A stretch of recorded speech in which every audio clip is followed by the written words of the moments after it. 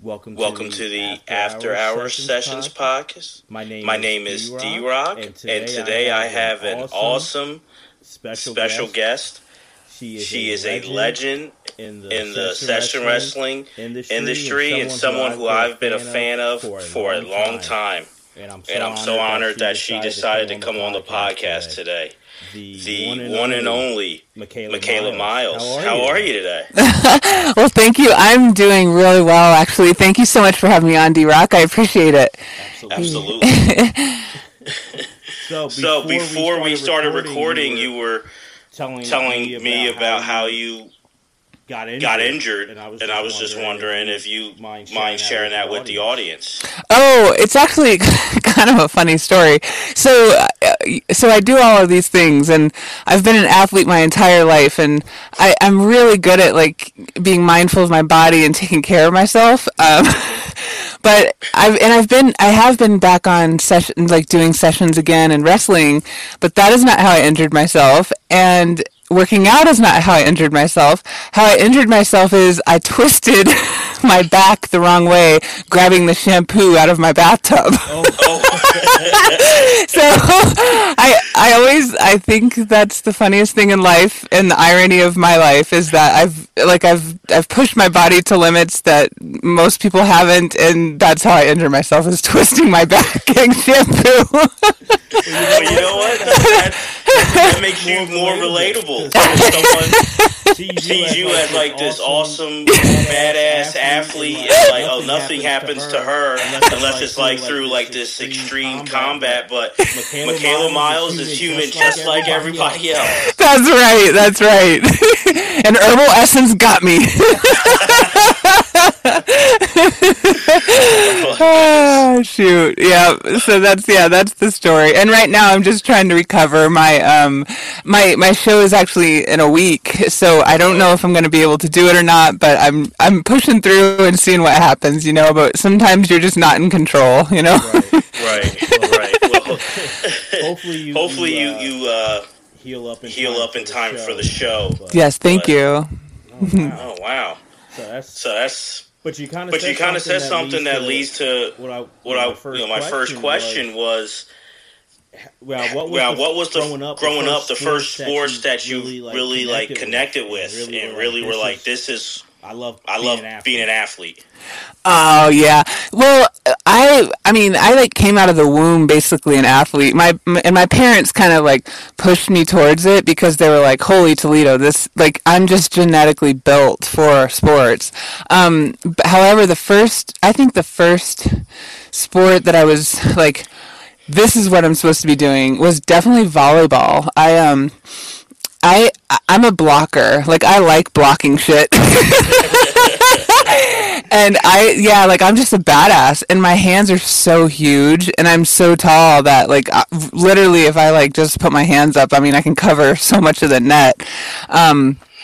So volleyball started me on that route, and then basketball, the same thing. I was just always the center because, of course, I was always the tallest. But one of my things is blocking. Like I have great timing, and I don't. It's funny. Like I'm like this in life too. Like I don't let shit come into my world that shouldn't be there. I'm like, not today, not today. So and also one of my things in life has always been like to entertain people and to get people excited about life. So whenever I blocked, in volleyball or basketball, like the crowds would go crazy. It was, and I would talk shit too. I was never mean. I was just like, I was like, yeah, not today. You're a little playful. No, playful is a good word. Yes, yeah. Playful is a good word for me. Yes. Okay. Yeah. So that makes sense. So you were always defense oriented. Very, very defense oriented. Yeah. Rarely. Actually, in volleyball, I was offense too because I was a great spiker as well. But mostly defense. Yep. I'm a defender. I can picture that. Now, would you say your parents kind of got you into it? Does that athletic ability kind of run throughout like your family, or were you a special case? I was a special case. Very special. Yeah, no, my parents are really short. My dad's 5'7", my mom's 5'5" ish. And it wasn't really like a thing to be an athlete, especially as a girl. Kind of, I know like I'm kind of aging myself a little bit, but it wasn't like it is now. But it's interesting genetically that I didn't have that in my family because nobody was an athlete. Like my dad, he like later on in his life, he has really great genes. I think he just didn't tap into it until he was older. He was a triathlete. But other than that, not really. I was the special one. Special. Wow. But I'll tell you a quick story. Sure. The reason that I actually wanted, my main drive in life was I wanted to be a teacher. I knew when I was 6 years old that I wanted to teach. I just felt it. It was something that I knew I wanted to do in life. And I remember my dad sitting at the table, and I was asking him, Dad, how do I get to be a teacher? And he said, you have to go to college. And I was like, what's college? And, he told me about college. And then I didn't grow up wealthy. And my parents, they couldn't afford college. So my dad said, if you want to go to college, you need to get a scholarship. And I was like, what's a scholarship? So from that, from 6 years old, it was kind of planted as a seed in my head of if I want my goal, here's what I have to do, and this is what I'm going to do. And so it's just what I did. So. Wow. Yeah. So now. Is that something that kind of because you're at 6'3", mm-hmm. Yep. and to have parents 5'5" and 5'7", yeah. Have you been curious? Can you trace back to see where that height comes from, or? Yeah, actually, way down the line, on my mom's side, I have some height, way, my great grandfather was enormous. I think he was 7'2", but then that's it. No other tall people. My brother, who's younger than me, is a little bit short. He's 6'2". So it's just me, him, and then my great grandfather. Wow. Yeah, it's weird. Genetics are strange. It's fascinating. Yes. It's always, I think we're always used to making that assumption, if we see someone who is really tall, then their parents and grandparents, but that's not always the case. You're right. It's not. Yeah, and it's interesting growing up in a world where you're not. I feel like it would probably be easier to grow up if you had a tall family because that's just how it goes. But my parents were very compassionate and very kind and loving people who they just tried to understand. They're, because I would cry, growing pains. I remember them giving massages to me because my legs were cramping all the time. And my big ass feet, I could never find shoes. So yeah, I love my parents very much, but genetically, yeah, nope. So that must have been. Was it tough just physically, or because I know being very tall for a young lady, but being also a great athlete, was it hard connecting with people socially, or was it more just tough physically? That's a great question. For me, I used my talents to help me because I had a really hard growing up. When I was in junior high, I had a really tough time. I was super bullied, blah blah blah. And I think all of us are at some point, but so I'm not trying to have a sob story about it, but when I was in junior high, that year, it was my 9th grade year, I moved to a new school, and I basically did kind of the law of attraction. I just told myself, I'm not going to get bullied here at this new school. I'm going to use my talents, because I hadn't discovered my talents really until about my 7th or 8th grade year. I'm going to use my talents to get people to like me and give them energy instead of them taking it from me and like, hurting me kind of. And that's exactly what I did. I got to the new school and I changed my thinking and who I was and my confidence level of like, no, I am a badass, and no, I can do this, and I will give energy in a different way.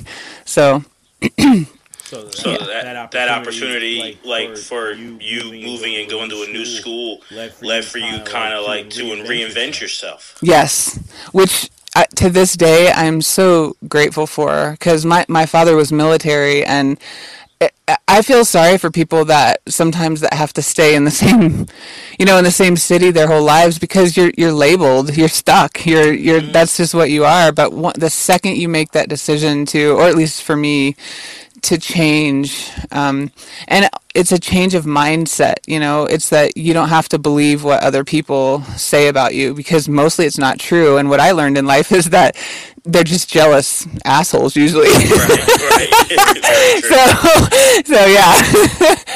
So yeah. No, that's awesome, that perspective, because from talking to a lot of people who grew up as the child of someone in the military, you hear, and I definitely have empathy for how tough it is to move around, but you never hear that other perspective about not staying in one place and just being labeled, like getting a chance to reinvent yourself. That's really cool and inspiring. Yes, I totally agree with you. And I'm great. I am so grateful for my father, changing his life to go into the military and be of service, but also just for that fact, because I got to see so many things in life that other people never, like when you're stuck in the same city, you don't get cultural experiences and new ways of seeing life. And I'm grateful for that. Yeah. Very. Yeah. No, that's awesome. Yeah. And I didn't forget, I wanted to ask you, what drew you to wanting to be a teacher at such a young age? And I'm the son and grandson of teachers, so I wouldn't be forgiven if I didn't ask you. That's awesome. Yay. Well, congratulations. You come from good peeps. Thank you. Absolutely. No, thank you. Yeah.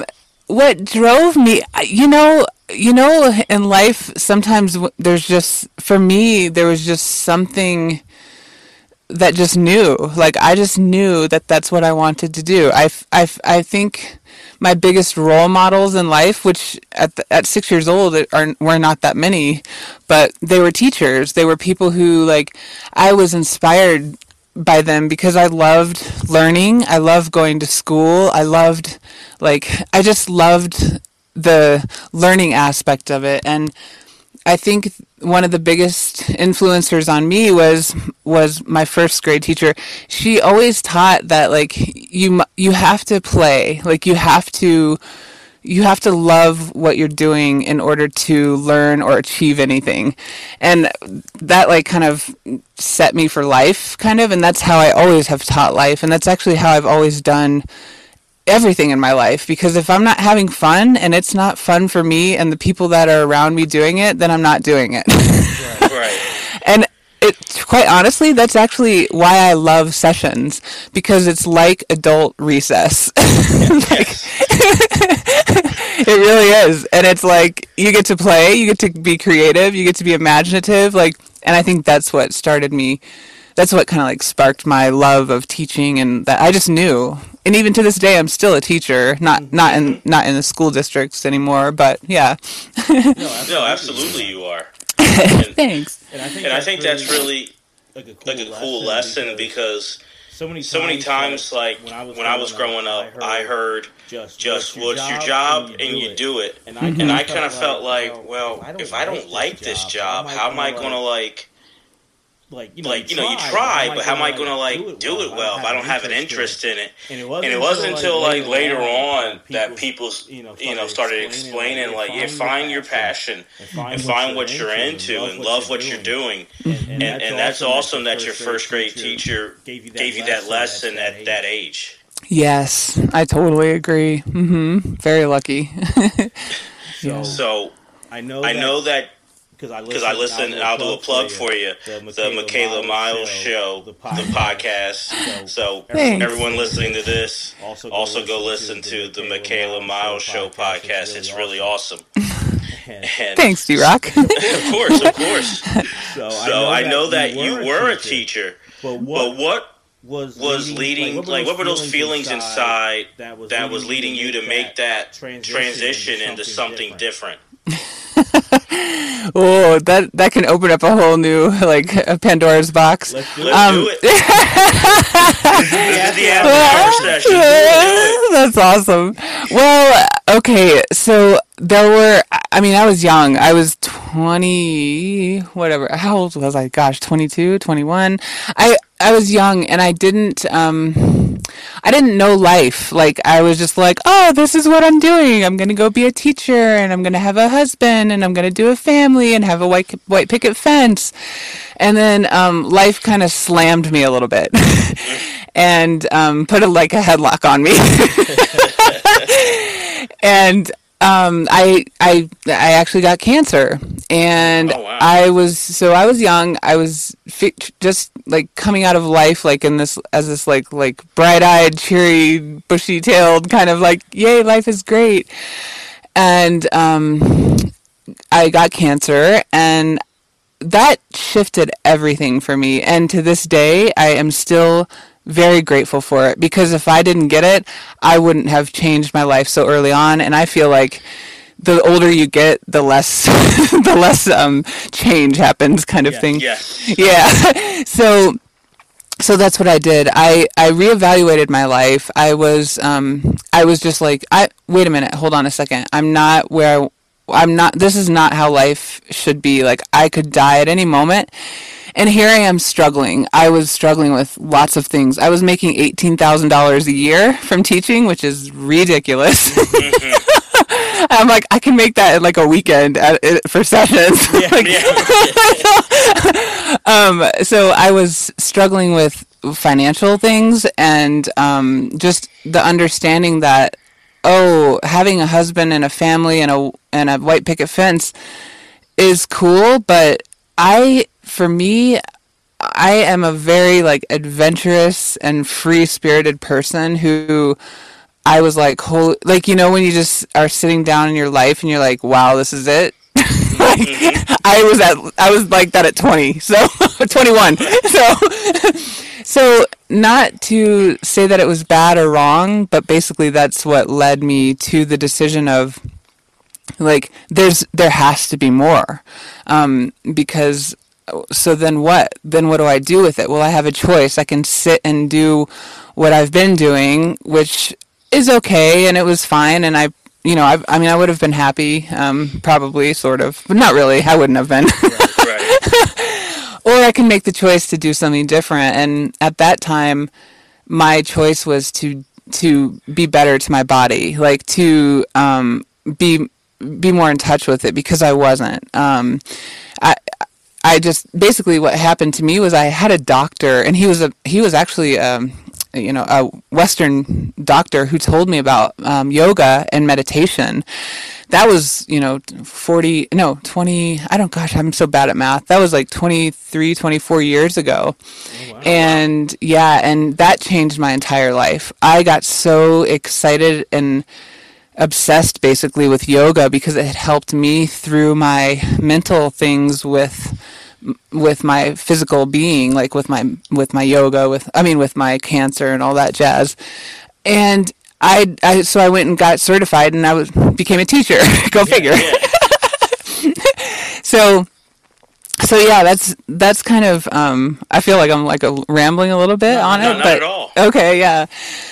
But yeah, so that's basically how things kind of shifted for me was the fact that it was a physical thing that had happened. I got cancer and went through that process of it and decided, you know what, life is freaking short. Like, and I didn't see myself, I couldn't see myself struggling, making, $18,000-$20,000 a year to do what? I was like, what am I doing? Yes, I'm impacting kids' lives, and yes, I absolutely love teaching, but that was not enough for me. I was like, no, I came here to experience life and to explore and to do things. I can't, I'm not somebody who can sit on the couch either and just watch TV. That drives me, I go nuts, so. No. So. I have a quick question for you. Yeah. Because I'm in social work, and then I'm back in it now. Oh, nice. I also did a little bit of like drug and alcohol counseling, and I've talked to people because I was a psych major, and people who were in like social work majors, and we've talked about like when we were in college, like we had that dream of like wanting to help people, and we do, but there's so much that you're not taught about like what goes with the job when you're learning about it. And I was wondering, because I know like the financial struggle, but was that also a part of it with teaching for you? You're saying the financial. Like was that it? Or? Was there other things? Like, I know, like, you were impacting children's lives, but were there parts of the job that you were like, oh, I didn't know it came with X, Y, and Z as well? That kind of maybe more on you? Great question. Yeah, so this is me, and this is what I do in everything in my life.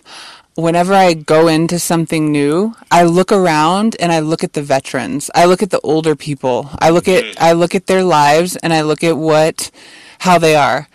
That's what happened to me.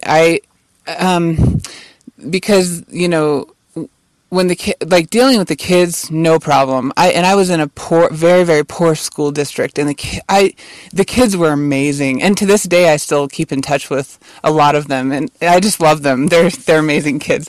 But what happened for me was I saw all the older teachers around me, and they were freaking miserable. And you ask any teacher today who's been in it longer than like probably 10 years, they're miserable. Yeah.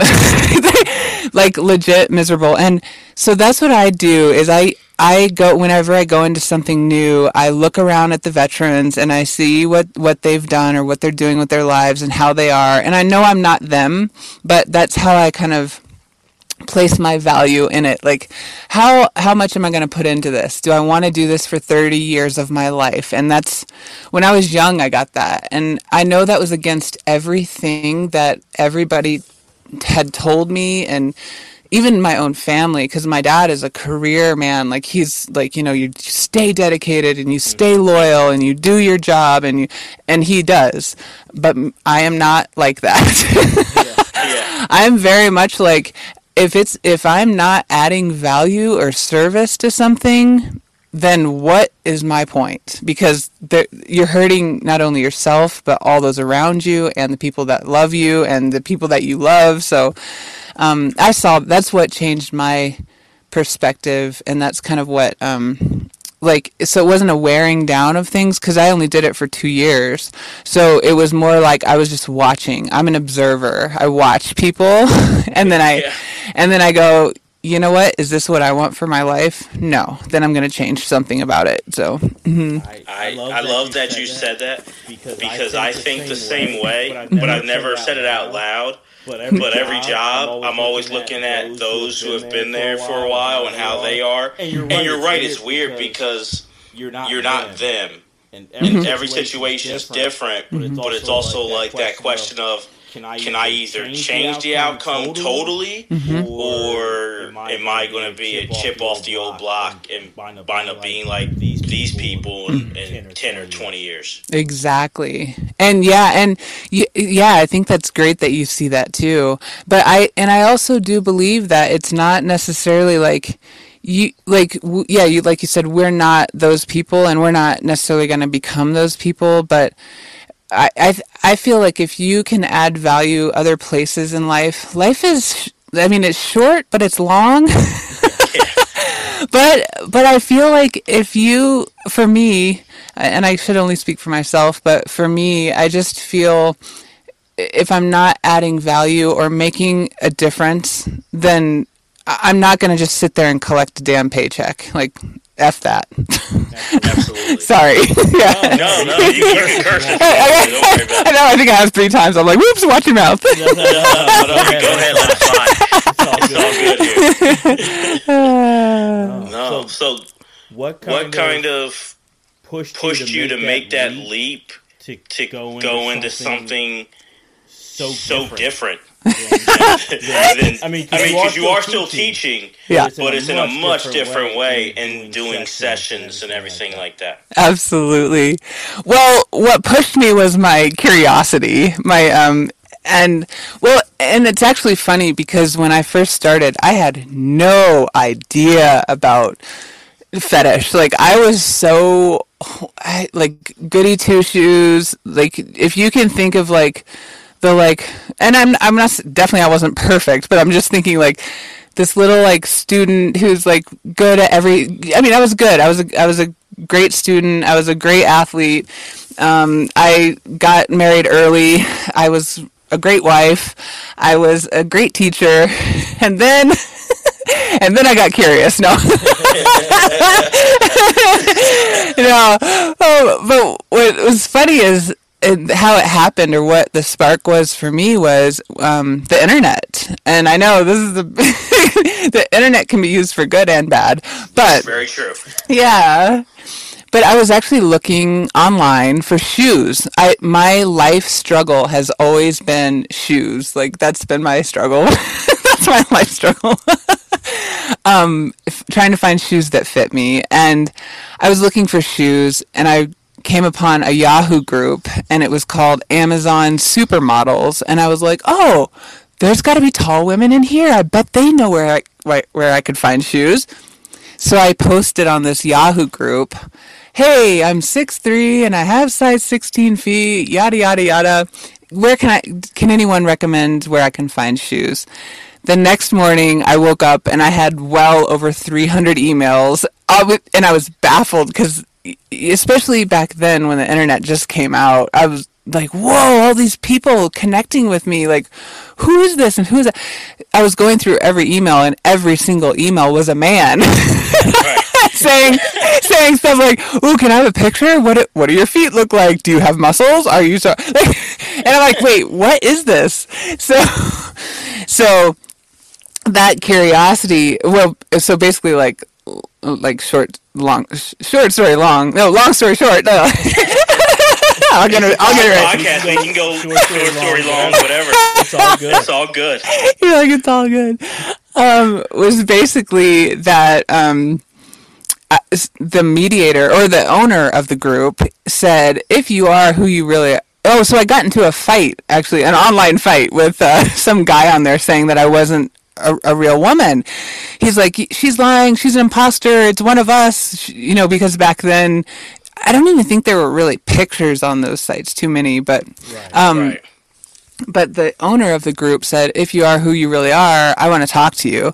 So he called me, and I'm like, what is this group, first of all? And he's like, have you ever heard of the fetish stuff? And I said, fetish? What are you talking about? And he's like, well, there are men who like tall, strong, beautiful women. And I'm like, okay, well, that's definitely me, but what do we do about this?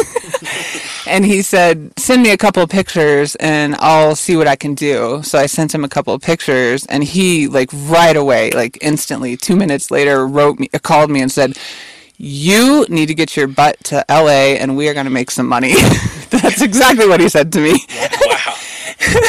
So at the time I was married, and I asked my husband, what do you think about this? And he's like, whatever. He's like, he's such an awesome person. He's very, very supportive and always helpful with me. He said, you're going to do whatever you're going to do. So whatever you do, I support you. Just, I want to go at least this first time to make sure that you're safe. And I'm like, okay, cool. So we did. Wow. Yeah. Now, What?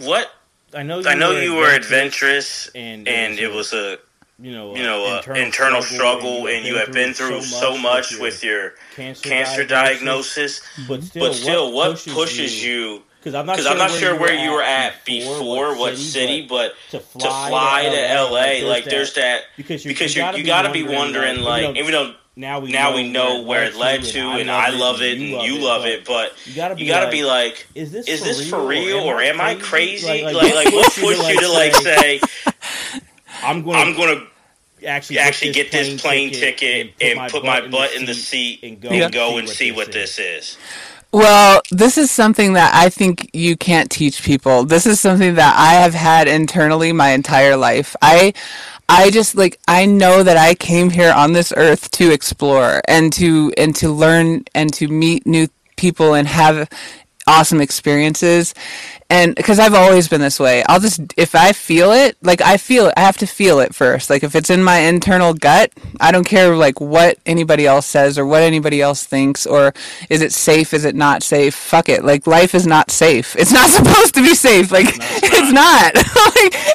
So, and you can have a safe little bubble in your world, but you're not going to have fun. Trust me. And you won't grow. Yeah, you won't. Exactly. And I feel that's my fear for kids these days. Holy shit. I'm yes. Yeah, nobody's growing. You don't go learn anything. You don't go experience life. You don't have, so that was, I think it was just an internal thing for me that I've always been that way. I still am. I'm 46 years old and I'm still like, what's next? Let's bring it.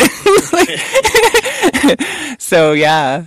But that's awesome because I think for me through this podcast, and we knew you love sports, I love sports, so you always hear about this athlete, he or she had the intangibles that you can't teach, and it applies there, but I think it implies in all aspects of lives, that there's those things that we can lay out and say, well, I did this and I weighed that, but there are those intangibles that, like you said, you just can't teach. I will definitely agree with you on that one.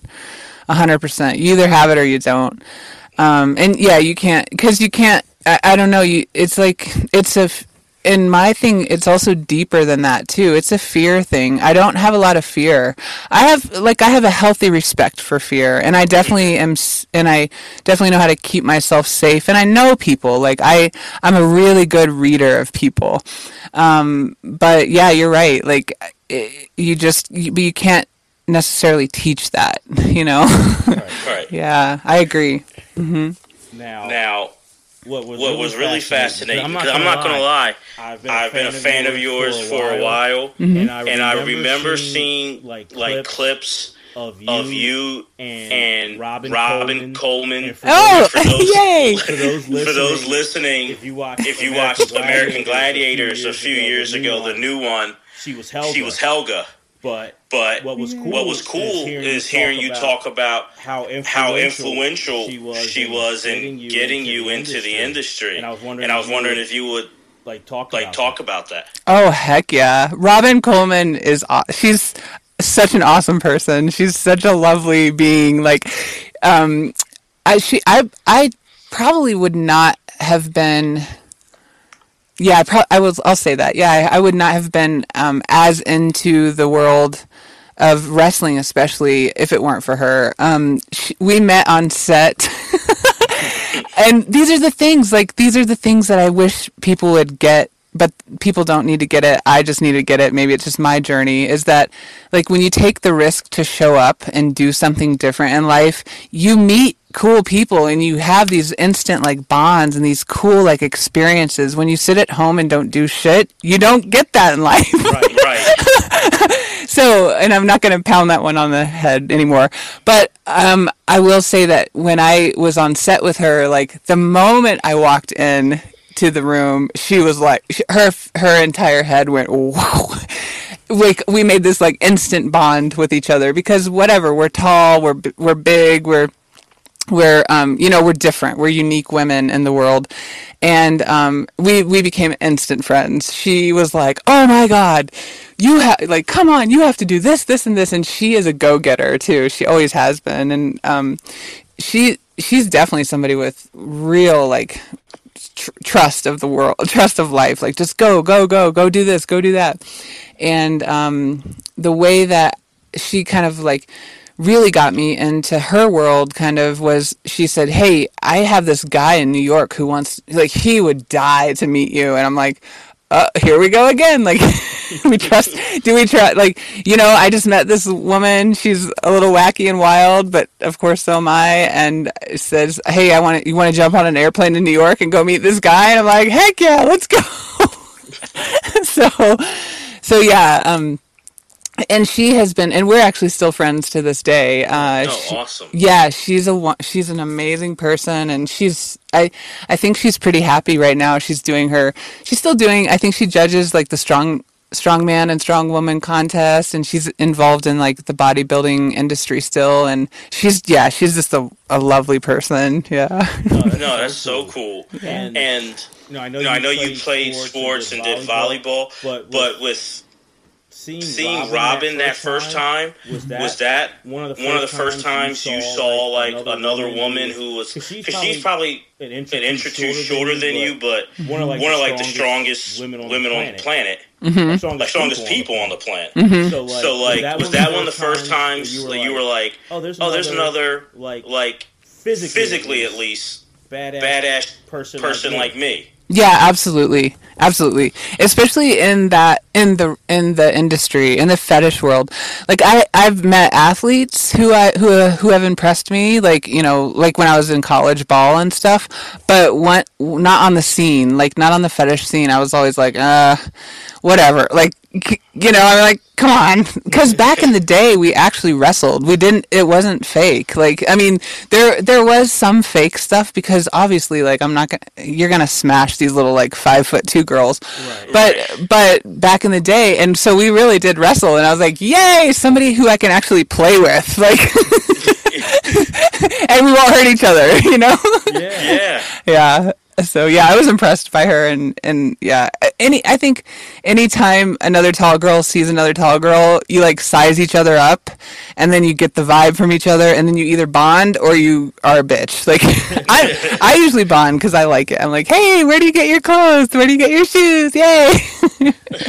Yeah, and that must be something too, because like I said, like you said, like, she's still judging, like, the strong man. So finding someone who probably is, like, physically stronger than you is also like a wow, there's another person like me out here. Yeah, most definitely. I would say, especially back in the day, that was pretty rare for me. I think I was only afraid of one person my entire, like, time. But then, because she was a huge bodybuilder, what was her name? Misty? No. Oh, not Misty. What was her name? Oh, shoot, I can't remember her name. She's a Vancouver girl. And yeah, but then I realized bodybuilding is kind of looks, like, so it's not necessarily strength, but yeah, but to find those women who actually kind of, like, were challenging, and also, like, able to, like, I didn't just walk in and crush them, kind of thing. That was always fun, because it was like you got to play then, and there was real competition. Oh, April Kohler she was small, but she was also I was like, okay, I loved her, actually, because she's fun and playful. Sometimes you get those women who are like, no, don't touch me, like, and I'm like, oh God, let's come on. Oh, and Christy Etzold. She was just on the podcast. Oh, she was? Oh, nice. Yes. Yeah, she is a freaking hoot. I love her. Yeah. She's awesome. She is awesome. Yes. that's so cool. So I guess to connect it to what you were saying earlier about when you were a teacher and looking at the veterans, was that kind of the same? Like you looked at like a Robin or maybe a Christie, and you saw like, oh, they have been in it for a while and they seem happy. Mm-hmm. Did that kind of like happen with you? Absolutely. That's exactly what happened, because exactly what you said. I looked at those people who had been doing it longer and was like, oh, yeah, they have, I mean, in my brain, I was like, they definitely have different lifestyles. They're not, none of them were tied down. None of them had family, none of them had families. None of them had relationships. So they were single, free, and happy. And I was like, So that's kind of, definitely was one of my main reasons for going full time into it. Absolutely. Because I'm like, well, look at that. Like, they're doing it. So, and they're happy. So how long was it before you went from okay, I'm going to leave teaching and do this full time? Like, how long of a time period was that for you?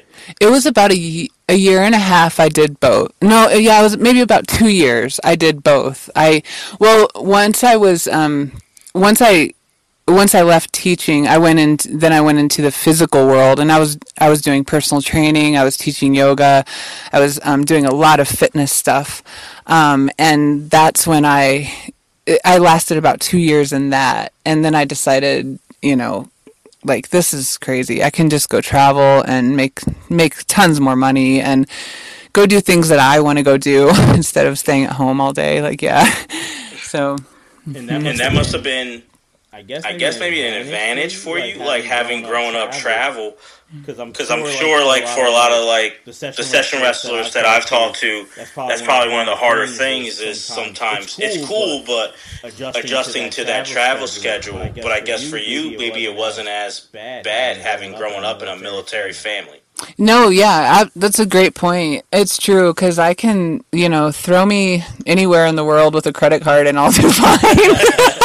It's true. I mean, you have to. Like, that's just how they say that about military brats. Like, as long as they have a source of income, they can basically figure it out. And it's true. Yeah, because you learn really quick. Like, you learn how to read people. You learn how to read situations. You learn who's good and who isn't. You learn you learn really quickly, like, how to entertain yourself, because your friends might be there one day and then they move the next kind of thing. Right. So, yeah. So in those, when you finally said, I'm going to make this, I'm going to start doing this, mm-hmm. and you talked about how you were very, like, a rookie when it comes to fetish. Mm-hmm. Who or what kind of helped you figure out, like, what I like and what I don't like, and having to put those boundaries up? Oh, yeah, that's great. That's a great question. Wow.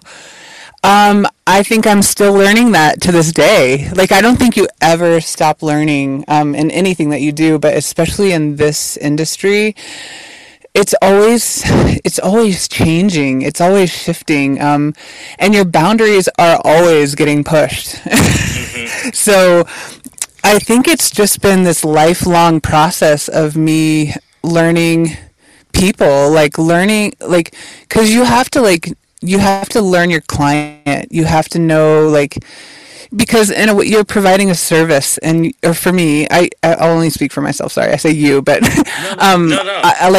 I'm providing a service, a service for my client, and I know a lot of times, a lot of women these days especially are like, oh, I'm the goddess and I'm the one who directs everything. But I still am, maybe I'm old school, and I still believe in, I want my client to be happy. So yeah, I want to give the best, experience that I can, without going across my boundaries, of course. And that's been always my kind of, lesson in life is, okay, you can do so much, but then when I have a really, high threshold, I can take a lot. But then when I'm done, if somebody crosses my final, boundary kind of thing, I'm done. I'm out. So, it has been this lifelong process of learning people, basically learning the industry, learning the fetish, and I'm involved in so many of them. It's, I have mostly mine is the foot fetish and Amazon fetish and athletic, like the fitness and wrestling stuff too. But yeah, it's constantly, and every single thing, every single client, every single experience, it's always different. And that's what I love about it, because it's never the same, ever. Absolutely. I think that's so true. I think even if you I'm gonna every time I do a lift and carry session, when I meet with a session wrestler, it's still different every time. And it's still just a unique experience all on its own. Absolutely. Yeah, absolutely. And back in the day, like when I first started, I definitely was not as experienced, obviously, but I also wasn't as like I didn't know. I remember like one of my first wrestling sessions was with this fellow who was like all out. Like he wanted to kill me. Like he was like serious, and like he was competitive, and I didn't know. I went with him. Like I did it, and I had bruises all down my leg, and I was beat. I mean, we did. Like I kicked his ass too, because and it was. But so for me, in some ways, very, very fun, because I'm a physical person, and I love the contact and the excitement of it. Like it really brings me to life. But I realized, I can't do this. Like there's no way that I can do this for 20, 30 years. So I better pull back a little bit and figure this out.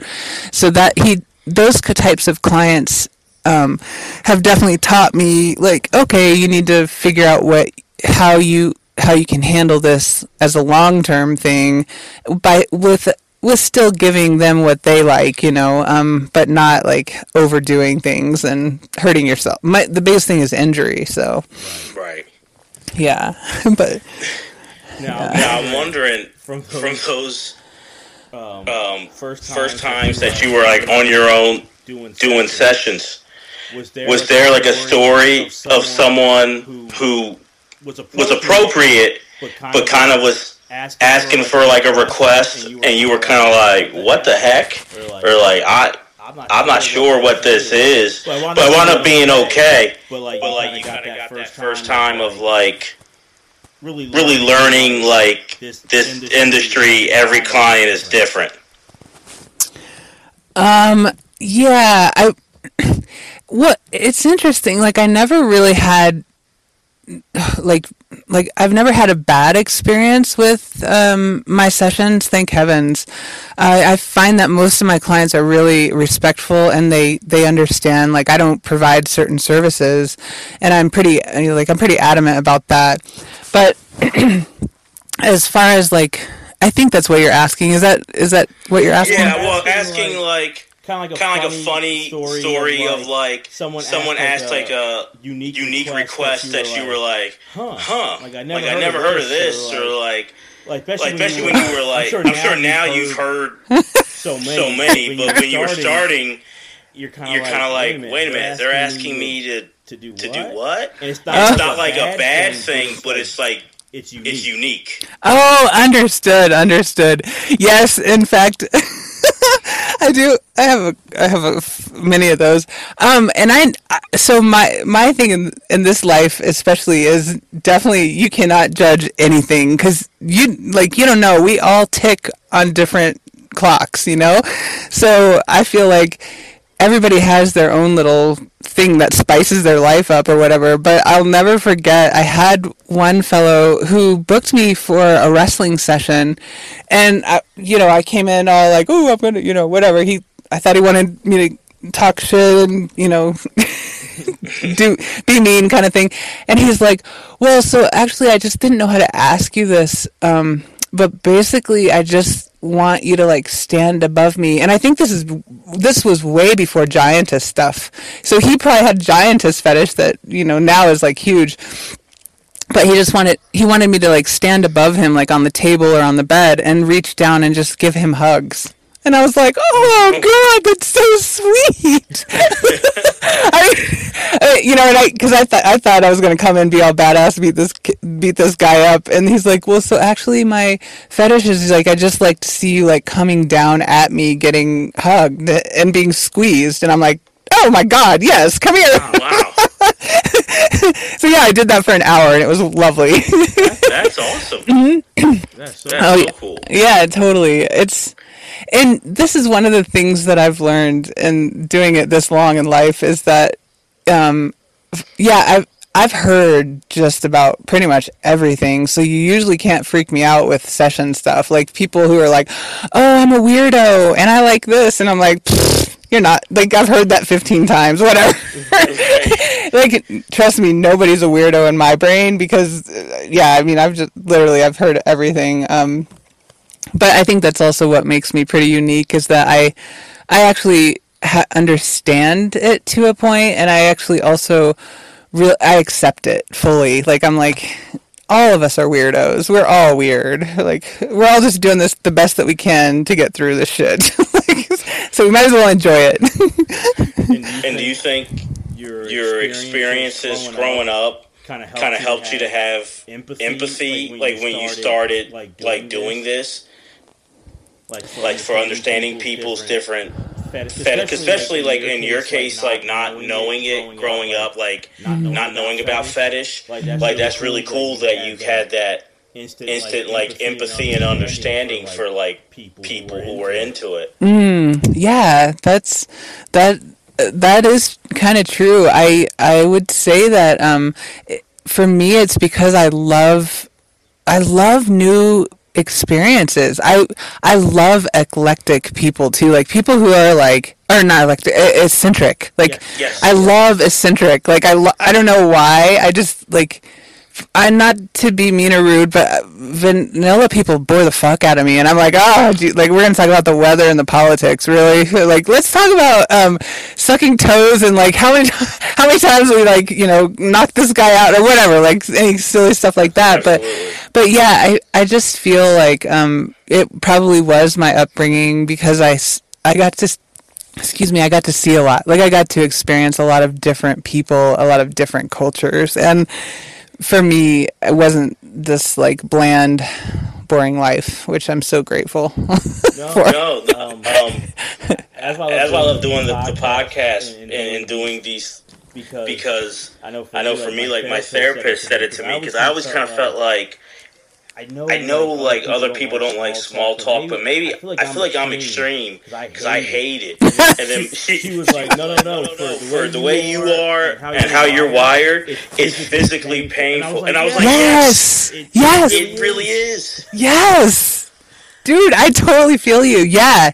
It's so interesting. Have you always had that? Always. Yeah. And I thought because I would bring it up and I had mostly growing up like vanilla friends, and there's vanilla to this day.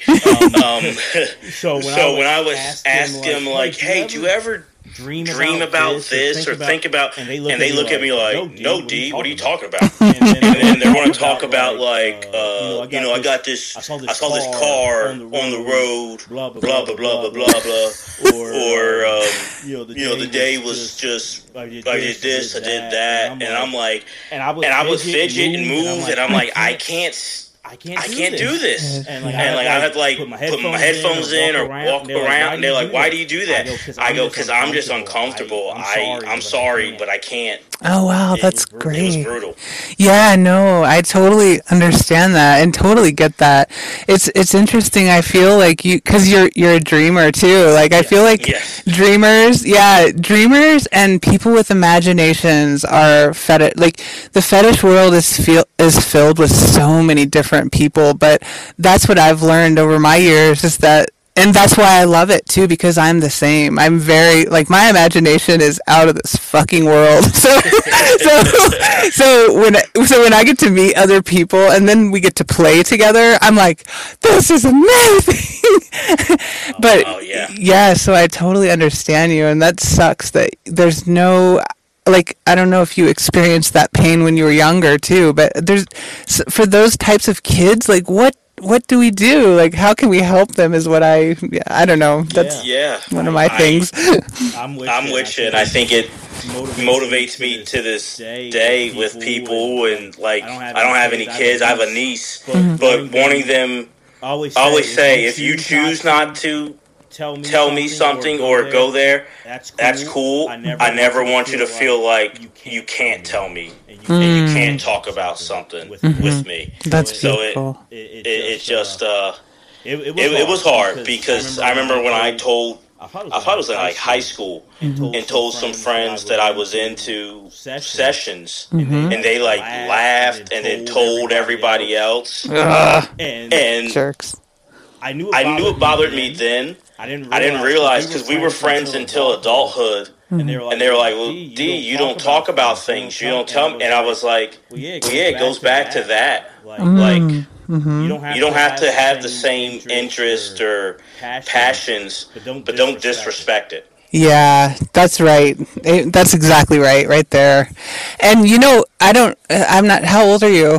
I'm 32. Okay, yeah, sweet. So I don't, for me, like, the older that I get, the less that I care about what other people think. And actually, because I used to, like, keep that inside of me so much. Like, I used to hide, like, Michaela and the fetish world and stuff, and I was so ashamed of it, and like, oh, I'm a bad person because I'm doing this. But now it's like I'm the life of the freaking party, and people are, because their lives are so goddamn boring. They're like, oh my god, what did you do now? Like, where did you travel to now? And wait, you wrestled, you, like, what did you do? So I feel like life switches, like. Yeah, and you're right. Like, yeah, well, wait a minute. So all those guys with their same wives who are bored shitless, like, they're probably like, wow, I wonder what D's doing. He's probably wrestling another hot chick.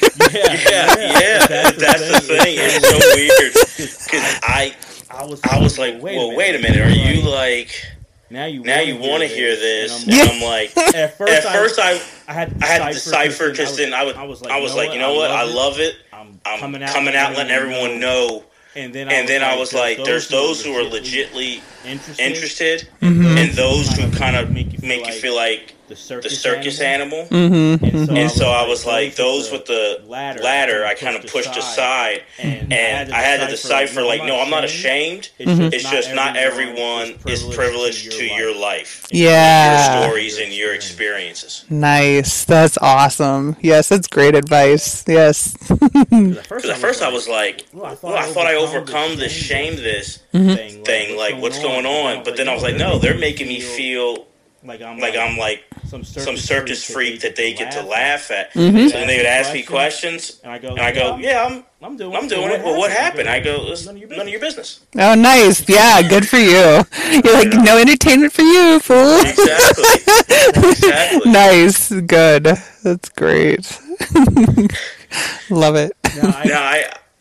I want to ask you this question, and I hope I phrase it correctly. Is there, because there's that balance of self-love and self-assurance, but then and I've experienced in my own way, probably nowhere near like you have, where there's people who love certain like physical attributes, and it can like make you feel good, but there's that balance of like, you're supposed to love you for you, and it starts with you loving yourself. But like, how do you balance that? Like staying confident in, well, I love me, and I love how I look physically and on the inside, but also being like, it's kind of nice when people like these physical attributes, and not going like too far in either way, I guess. Yeah, that's a great question. I feel like I'm finally coming to that in my own life. It's been a long time, like I said, I'm 46 now, so it's taken me a while. I've always struggled with, I've always been in my life the entertainer and the person who, like, brings the sunshine kind of thing. Like, I've always been sort of labeled as that, even when I was a little kid. So, and physically, I feel like people have always they've either loved me or hated me for what I had, and I honestly can say that I feel like it's only been like the past maybe 2 years, maybe a year of my life that I've actually finally just said, it doesn't matter. Like, what matters in the end always is me. Like, it's my life and my opinion of myself. And so what do I need to enjoy my life, my physical presence here, and also just my life in general. And that has, for me, it always comes down to health. Like, I've had tons and tons of money. I've traveled the world. I've met cool people. I've done cool things. My biggest thing in my life is my health. And because if you don't have your health, you have nothing. Right. So I just feel like that's where I find my love for myself, is by taking care of myself, like health wise. And letting the physical be what it is, because I've learned that, especially in romantic relationships, guys and girls too it's a lust. Physical is lust. What if you can get past the lust part, then and I am definitely what's the word, like. I have had a lot of experiences in relationships and marriages, but I'm not good at them. Let's say that because of whatever reason. But I find that once the physical goes, you have to have more anyway. So, and if you don't have that for yourself, then you're empty, and that's kind of how I feel like I've spent my life. But now I'm finally getting to turn that. Turn or close that old book and open a new one on myself. So it's been cool.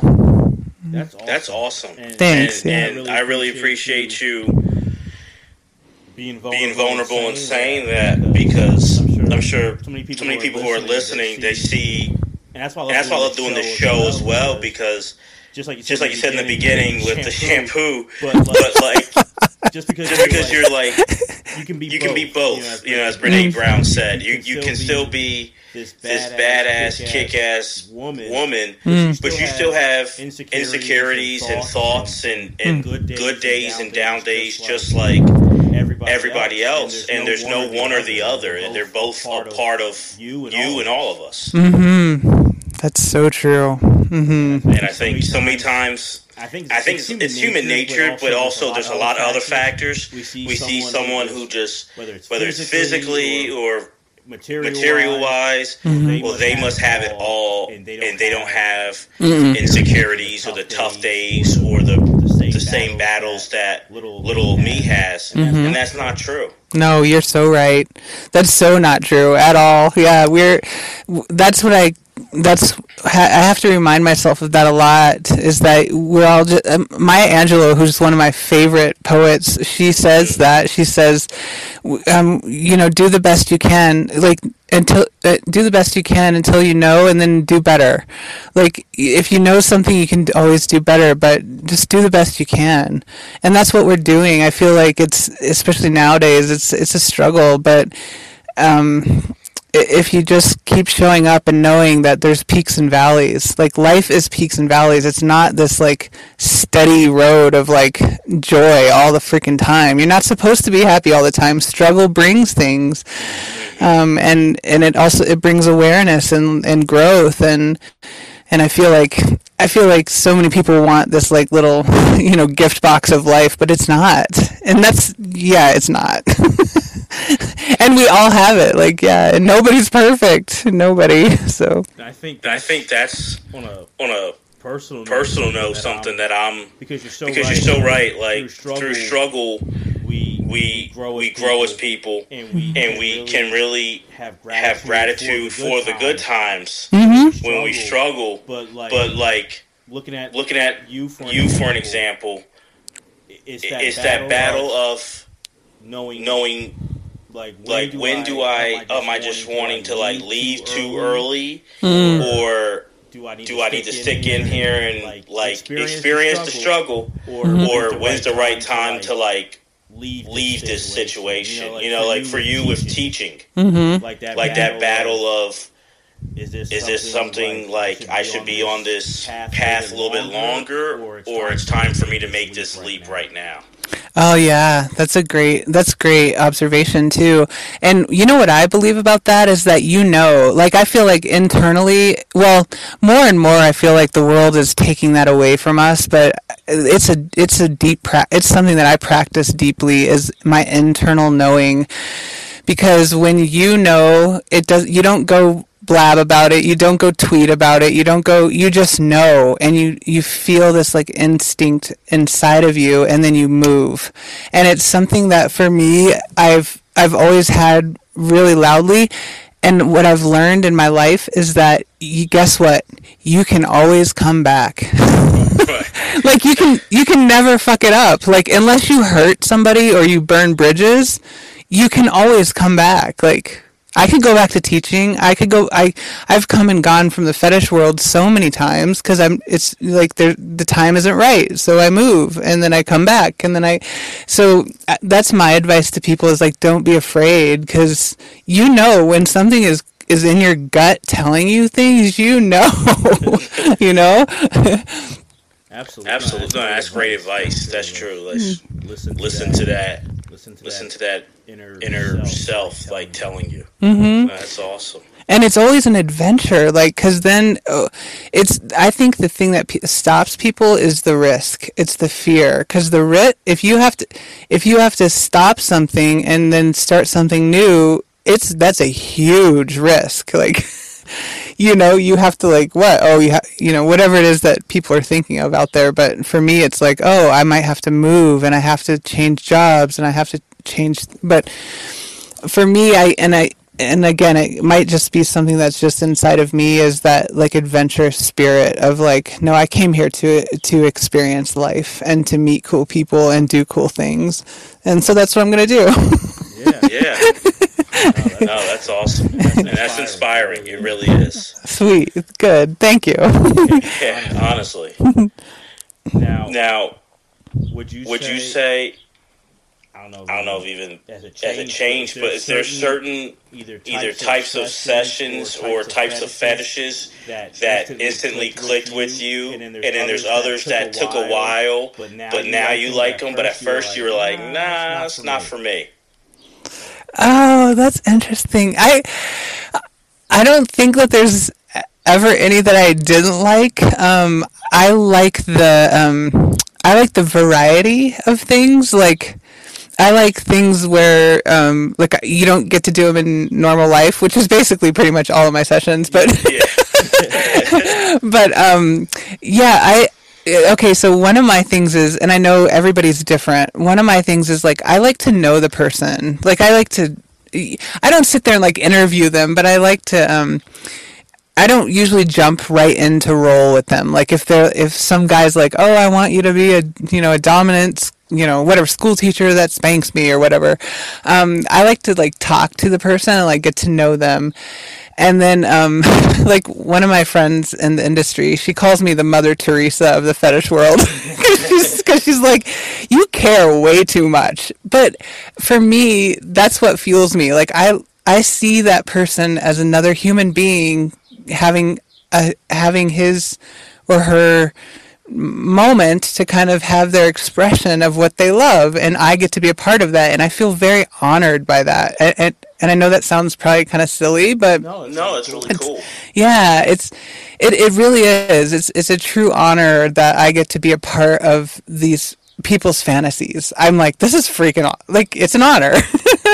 So when I am with them, that's what I like to do, is like talk to them. So that's what I usually like to do, is talk. And then oh wait, that's not the question. Sorry. No. Go ahead. It's awesome. The question was so basically, no, there wasn't anything that I didn't like. I just every thing is different. Every session is different, and every person is their own energy. I've had some interesting sessions where the person won't even talk. Like, I actually had this one fellow who his fetish was sleepy feet. So he said, I basically just want to come in the door. You're going to pretend you're asleep, like you're sleeping, and I'm just going to worship your feet for the hour. I don't want you to look at me. I don't want you to talk to me. I don't want you to do anything. And I'm like, cool. Wow. Yeah, that was a fun one. I was like, sweet, I get to take a nap for an hour and make $500. Woo woo! That's awesome. Yeah, it was awesome. There also was, I was also traveling with somebody too, so I made sure that she knew, because I was like, just in case this guy like tries anything, or but I don't really ever put that out there or feel that. I felt very safe with him just through email, so. But yeah, I'm cautious. I'm not stupid. So. No, I got you. I got you. But yeah, that was a fun one. I was like, this is awesome. That's so cool. Yeah. Wow. Yeah. So, and that's also kind of like what it all connects. Like doing this for 20-something years, and you still have that passion. Like you still love to talk. That's why like your answer was still perfect, because it was like, that's really cool to hear. Mm-hmm. Like you still love what you're doing. Oh yeah, for sure. I can't not, like, I love I just love people's imaginations. Like, tell me what's in there. What's in your brain? Let's play. Yeah, and I think that's what keeps me fueled and what keeps me motivated, and what is because you have it's like you have this person sitting in front of you being vulnerable, telling you like things that they probably have never been able to tell another human being, or that they've lived in shame about, or that they've, dealt with their whole lives behind their closed doors in their own mental hells. And I'm like, I'm here to play. And it's just cool watching people open. I think that's one of my biggest passions in life, is just having people come to that, like, moment of acceptance, or that moment of like opening to their life where they get to come out and play. which is still like you said, still teaching, and it probably still gives you the same feeling that when you had a student who you were like, maybe they were struggling with a subject or an assignment, and when that light bulb goes off and they get it, and they're like, oh, I finally understand it. Yeah. It's probably the same feeling there. Totally. That's awesome. Yeah, you're absolutely right. It sure is. And that's what drives me. I'm like, yes! Score!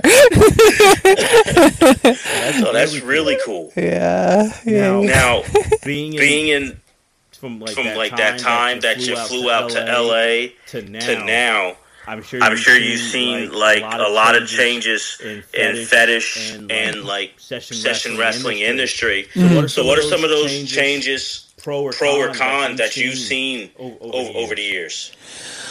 Oh yeah, that's really good. Okay, so I think they could be pros and cons on either side, but one of the things that I've really noticed is the professionalism of women now, which I'm so grateful for. I think because when you take the shame and the guilt out of things, people are able to like open up more. And I know that in my past, especially, I was hiding all the time, like, oh my God, oh, it's so bad, it's so horrible. Nowadays, not so much. It seems like women are more open to just being like, on Session Girls and, these sites there's so many of them now. And I feel like for the most part, they're being safe, more, not safe, but smarter about things, like, taking deposits. I remember back in the day, women didn't take deposits. We didn't we had no way of doing it, right? Because everything was like, we didn't have Venmos and PayPals and and all these things. But yeah, they're being smarter about it. They're traveling together, which is cool. Like, I find that those are real pros. I find also that the industry in general is promoting women like having friendships, and I love that, because when I was doing it, I always felt so alone and kind of sad, and now I see these women contacting me like, hey, I want to work with you and I want to travel with you, and I'm like, really? This is awesome. Oh, that's cool. Yeah, it really is. And then, like, some of the cons that I've seen is, like, I think just because social media, social media is kind of, it's a good and a bad thing, but I just feel like some of the stuff, in my opinion, kind of is going to extremes, but it's not my fetish, so I can't say. Like, I'm not a big, I don't do, and I'm not a big, huge fan of the Fendom, the financial stuff. Like, give me your money, pig. I'm like, how fun is that? Like, right. I mean, I trust me, I'm not gonna deny money, but but I like stuff more like physical. Like, I like, whatever, like, I don't know, kiss my feet for my money or something, or like, let me squeeze your head for some money, I guess. But that's where I need to like change my stuff. I don't know, who knows, but it is getting extreme on that. And I mostly see like the pros in that it's creating community and people who can like come together. And I have a whole group down in Florida of people that I just like, I love them. Like I feel like they're my family sometimes, like, and being able to travel. And even when I go to LA, like, I have a couple of producers out there who they're my friend. Like, I feel like if something was going down or something was wrong, they're my true friends, and they would be like, "Hey, are you okay, Michaela? Like, what's up?" So it's created more of a connection, I guess, in some ways. And people are people. I mean, they're always going to do their thing, but I just feel like it's gotten better over the years. It's not such a lonely, underground, shameful world anymore, the fetish stuff. So that's true. Like, I guess I never asked a guest this before, but when you're home and just walking around and going shopping or running errands. Have you ever been recognized before? I have many times, actually. Yeah, I have a couple of funny stories. I have one where I was at the airport and this guy comes running up to. I mean, you could just tell he was excited. But I was with my dad, and at the time, my dad didn't know, and he was like, Michaela, and now my whole family knows, and I don't live in shame. But he's like, oh my god, Michaela. And I'm like, who? What are you? Who are you talking about? Like, what is? I don't know. This guy's going crazy. Like, I had to like sort of, and I think he finally got it. And he like walked, he like walked away and stuff. And he emailed me later and said, "I'm so sorry." I was like, "No, that's okay. I just was with somebody who didn't know." And he was like, "Oh, I'm so sorry." But there's been moments like that. And then actually, I was at the Apple store a couple months ago, and the kid, and I call him kid, he's in his 20s. He emailed me. He said, "Oh my God, I saw you at the Apple store." And I was like, "Why didn't you say hi?" Because I was alone. And he's like, "You're such a goddess." And I was like, "Oh, you're so sweet." Like, it's funny because in the real, quote, real world, I'm just kind of like doing my normal thing, not trying to be anything, Right. But when people notice, I'm grateful, and yeah. It's actually really nice. Cool. Yeah, that's awesome. It's funny. It can be fun. I have to ask because from one podcaster to another, and I'll plug again the Michaela Miles Show. Everyone listening needs to go listen to Michaela's awesome podcast. But I wondered just for you, what led you to start the podcast, and are you planning on continuing and doing more with it?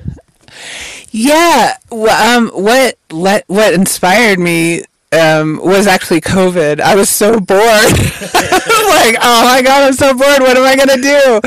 So yeah, and I'm a creator. I have to be always doing something. I have to be creative.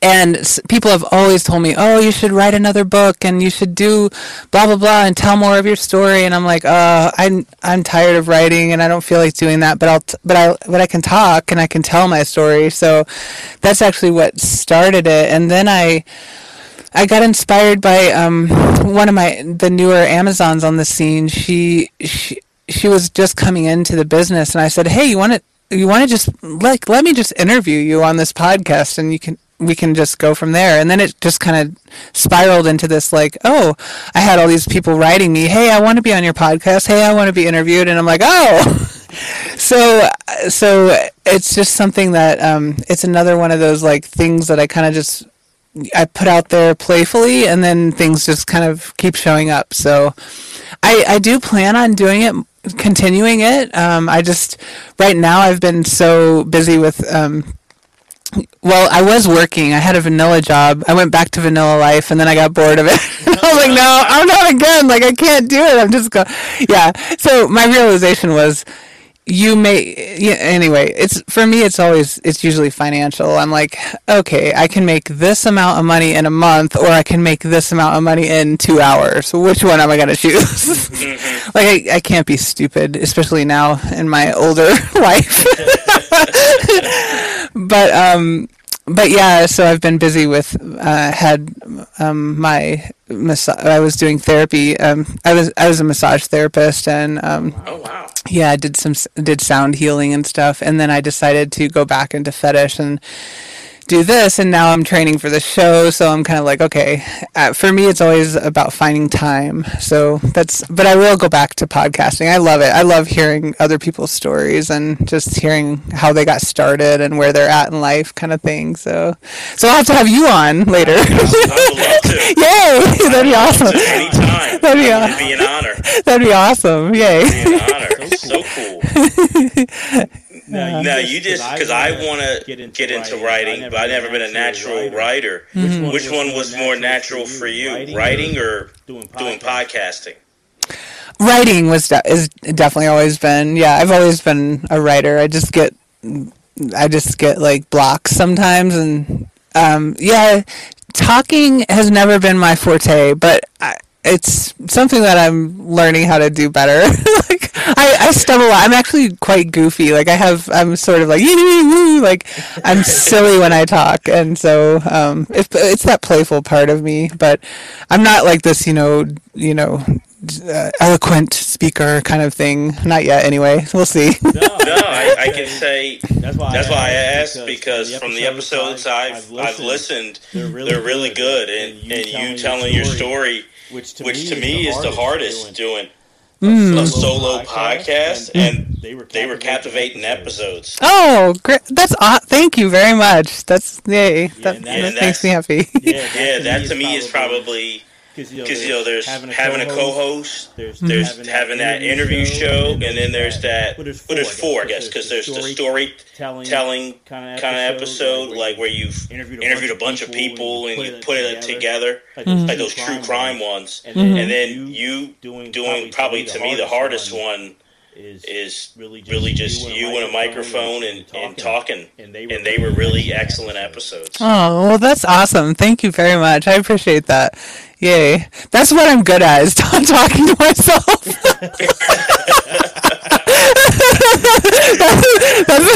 that's my like little kid imaginative brain. Yep, that's exactly what I do. Yep. Oh, that's you nailed it. You nailed it. So how many books have you written? Well, I've only written one, and I don't promote it anymore because it's on Amazon, and it had a bunch of stuff happen with it where my editor, we lost the passwords to it. Now Amazon is getting all the money for it, and nobody gets anything for it. So I don't promote it because I don't get a cent out of it, and neither does my editor either, apparently. But yeah, so I don't. I've thought about like rewriting it or redoing a different one, but I can't even, they won't even take it off of Amazon. Amazon's they're kind of a brat, but yeah. Yeah. So we'll see. So how I left the last book was, I was saying goodbye to my fans. I was telling them, oh, thanks for this like awesome life, and I'm ready to move on, and I want to go get married and have a family. And that was my goal. And I actually did. I retired from the fetish world, and then I moved to Hawaii, and I met who's now my other ex-husband. But we did end up marrying each other. We got married, and I tried to have a normal life there. I tried really hard to have a normal life, and I actually even went back to teaching. But there's just something inside of me that won't let that happen. I don't know what it is. It's like this weird, like, destiny thing that I'm supposed to be in in the fetish world, doing silly things in life and having fun. So now, I hope it's not too personal. No. Is it with like dating and marriage and being in the fetish/session world? Is it hard like? Because that person isn't doing it with you, mm-hmm. or is it more of they're not understanding of it? In my situation, it's always been a non-understanding. Like, they just don't understand it, and they don't understand that it's, for me, it's not sexual. That for the guy, it's probably, yeah, it's sexual. Or for the girl, whoever is in front of me having the session, of course it's their sexual fantasy. It's their thing. But am I having sex with them? No.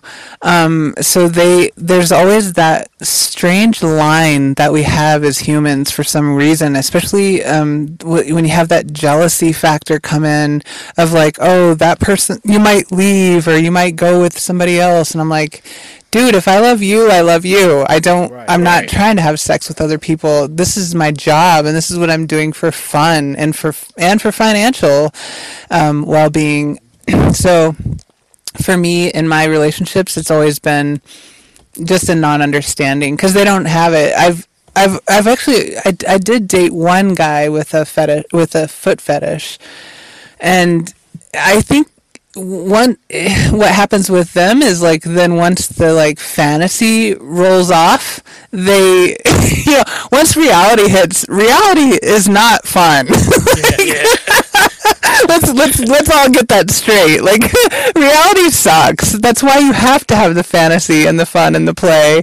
But but yeah, once that kind of wore off and he's like, oh, you don't like, this isn't, yeah, it just didn't happen. So, but in general, with relationships, it's just that non-understanding, I think, for me. And anymore, I don't, like, I've tried dating and doing all kinds of different things, but guys in my I think in my generation too, they, like, younger guys seem to be more open and more willing to be like, hey, do your thing, girl, but for some reason, the fellows in my generation are kind of like maybe old school and like, what are you doing? That's kind of strange. Or they'll think like, oh wow, that's so cool. But then they get super jealous when I'm like traveling or, having sessions with these people. So it's kind of interesting for sure. Has that been harder as far as dating than being like taller, being 6'3"? Like, which one has been more of a challenge? Oh yeah, most definitely the fetish. Yeah, I continue just to keep adding challenges to my life. I don't. Yeah, I'm like, as if being 6'3" and a huge athletic chick wasn't hard enough. Let me also tell you, I'm a fetish model and I do this, and they're like, oh my god, what the hell? Yeah, I would say that definitely the being a fetish model and in the industry is tougher, yeah, to tell or to like have that like acceptance of in the supposed dating world. No. Well, let me ask also. Since being a fetish model, because a lot of taller women who I've met, mm-hmm. which is right on. Everyone has like standards. So for them, someone who is shorter is just not their preference. Mm-hmm. Has that, being in the fetish world, made it easier for you to like look at a guy who is say 5'8" or something, like make it easier to do, or is it still kind of like you have your preference? No, I'm one of those weird tall girls. I've never had a preference. I actually like shorter guys. I mean I like tall guys too, don't get me wrong, but I tend to go towards shorter guys. Like the last guy I dated was 5'8". So I don't really, because I don't see height. It's a weird thing with me. I don't really see it. But I see it when they become weird about it or insecure about it. That's my thing. But I've never been one of these girls who are like, oh, he has to be over 6 foot or else I'm out. Like, I don't understand that. Like, you're narrowing down a lot of really awesome people. Like, just because of how tall they are, that's so dumb. But that's their thing. It's their thing. I guess I can call her a friend. She's cousins with two of my close friends. Mm-hmm. And she's about 5'11", and I remember her saying that because her like dad and uncles and her brother are all 6'3" and above. Like, so she wants someone like tall to her is 6'3", 6'4". And I remember like looking up the numbers one time, and I'm like, yeah, that just narrows your options by like so much. Like, to find a guy that tall, and that's before you get to does his personality and the morals. I'm like, man, you are really narrowing that search. Yeah, those are not good odds. Yeah. Yeah, I totally agree with you. I've always felt that way, though. Even, like, in high school, I remember my first boyfriend was a short guy. Yeah, it's like, I don't care. Like, who cares? Is he a good person? Does he make me laugh? Is he fun? Like, okay, then that's what I like. So, yeah. And that's interesting. You don't see it until they bring it up. Mm-hmm. Then, what happens with there? Is it kind of like a deal breaker? Not a deal breaker, but like, is it hard for you to like bounce back then yourself once they've made it like a big deal? Yeah, I'm usually like I'm very like aware of it and sensitive to it, so I can tell. Like, if a guy isn't confident in himself when he's around me, I feel it, and I just know. And because that's the biggest thing in my thing is like, just be who you are, but be it fully, and like. And own it. Like, I don't care if you're 5'2", own that shit, you know? But, and because when you bring, I feel like when I've noticed when a guy brings in that insecurity or that like feeling of like, oh, we look weird together, or this doesn't feel right, I can sense it from like miles away, and then I'm like, I'm out. Yeah, because if I don't have that like sort of, I mean, because I've dated, like, I think the shortest guy was like 5'4", 5'3" that I dated, but he was a freaking like one of those little tiny guys who just like owned his shit. Like, that's awesome. Yeah, it was awesome. But because I always felt that with him, and that's what I base my stuff on mostly, is like the feeling. It's like, how do I feel with that person? Like, yeah, if I start to feel his like, then I'm like, I'm out. No, that's so cool. Yeah. Because I think I've read articles, because I'm someone I think it's really height's fascinating, and there is more, which I think is something to say. Maybe it is a generational thing, which is cool. That more like guys are dating taller women, and taller women are dating shorter men, and they're like, who cares? Mm-hmm. And I think that's really cool. Yeah, I agree. I totally agree. Yeah, just own whatever you are. Own it. Yeah. Absolutely. That's the key to it. Yep.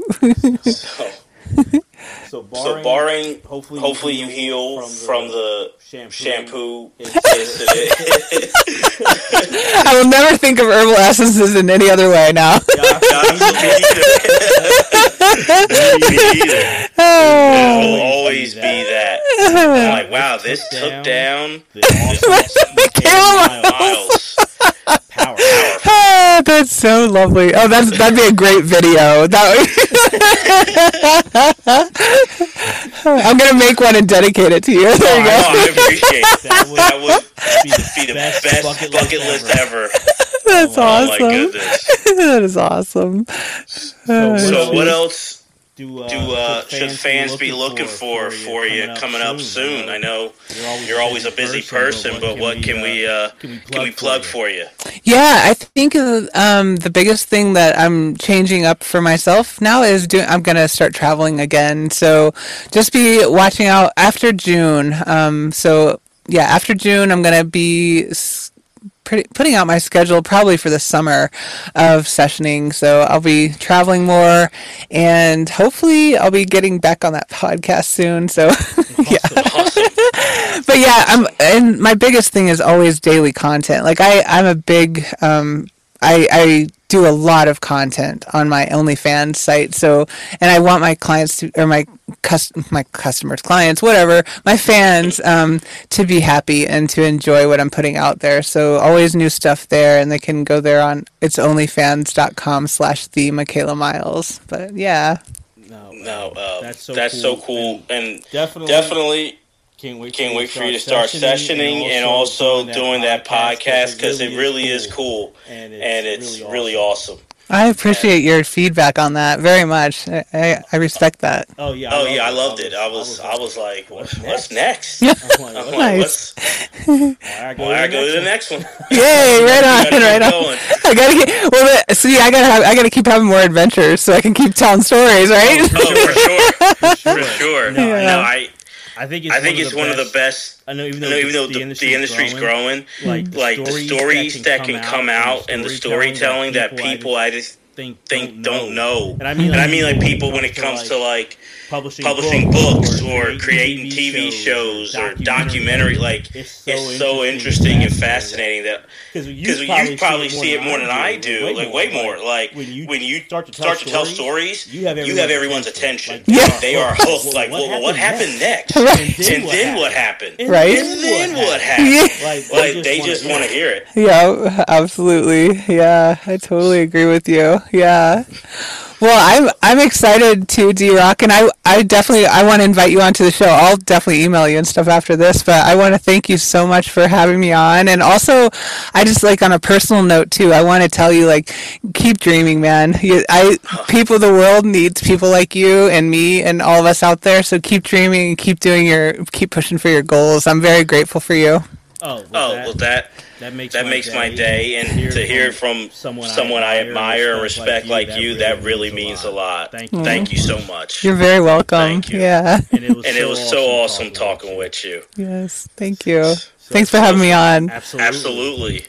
So for the one and only Michaela Miles, I'm D-Rock. Thank you guys for listening to After Hours Sessions Podcast. Peace.